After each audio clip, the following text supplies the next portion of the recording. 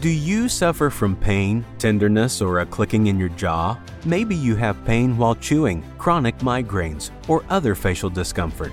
We have the answer for you. Welcome to the TMJ and Jaw Pain Podcast with Dr. Astrid Kruse-Guier. Dr. Guier is a maxillofacial surgeon qualified in both dentistry and medicine and is the head of the Temporomandibular Joint Center. You don't have to live in pain.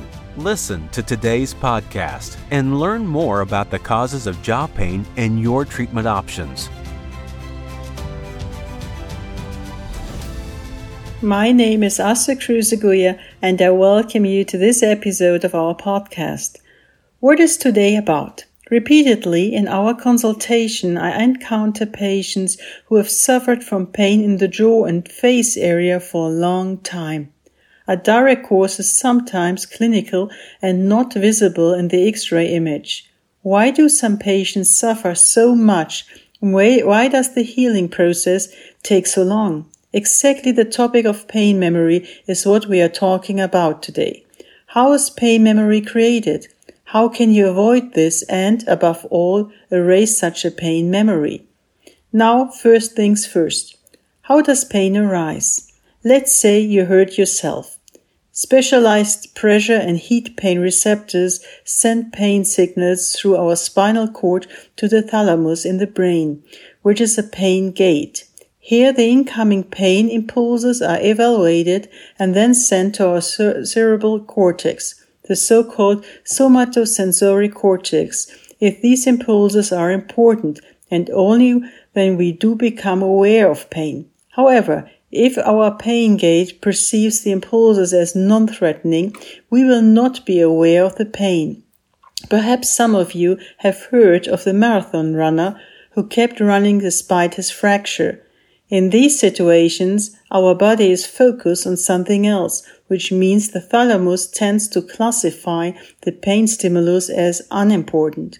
We can also experience this very nicely with children. The cry is great when there's a little injury. The pain is felt even more when everyone around us is attending to it, thus focusing on the pain experience. But if you quickly go back on the swing with your friends, the pain is forgotten and classified as unimportant. A pain stimulus is not the same for everyone. Some people feel a stimulus much more strongly than others, and one day a person may experience a severe pain response and another day the stimulus may be just annoying. Although the stimulus is perceived in both cases, the pain threshold or assessment has shifted. Various psychological factors such as personal life situations, stress, worries, or joy and enthusiasm can influence this evaluation, which takes place in the pain gate, our thalamus in the brain. This is the reason psychotherapeutic therapy approaches often play an important role in chronic pain and why I have good results with hypnosis in our temporomandibular center. What types of pain are there in the jaw and the face area? There are some pain disorders in the jaw and face areas such as toothache, pain caused by overloading our masticatory muscles, trigeminal neuralgia, which we will address in a separate episode of our podcast, the so-called atypical facial pain, which we will soon explain, migraine, pain directly in the temporomandibular joint, for example in a joint disc displacement, inflammation, or progressive degenerative disease, pain after surgery in the jaw and face area, and ear pain. But how does pain memory come about? If pain is not treated or not treated sufficiently, it can lead to a constant irritation, which then causes our pain receptors to react more sensitively to the responding stimuli. This irritation then leaves a kind of trace in our central nervous system. You can think of it as a negative learning mechanism. The pain then remains as a kind of memory. Surely, most of you know the saying, a burnt child dreads the fire. This idiom reflects very clearly the learning process of our brain. Our brain processes the assessment of pain in learning processes and thus shapes our experience. But our pain system isn't all bad. Pain can also be seen as a warning and a protective function. This enables us to react more quickly to external stimuli such as pressure, temperature, and chemical substances. But when pain is no longer a warning signal, but becomes an illness, we speak of pain memory. How does a pain memory express itself? Those affected complain of persistent or recurring pain without recognizable triggers or from normally harmless and painless stimuli. How do I avoid a pain memory?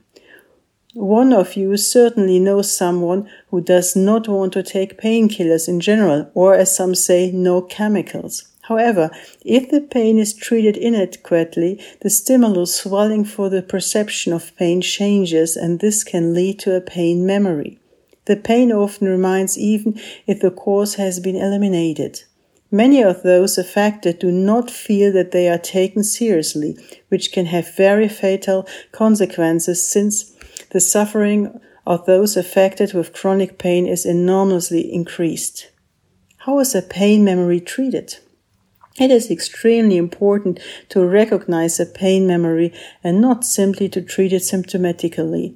I repeatedly encounter people who are given splints repeatedly because they are affected with a chronic pain memory in the jaw and face area. Splint therapy is not a therapy for the treatment of a chronic pain memory.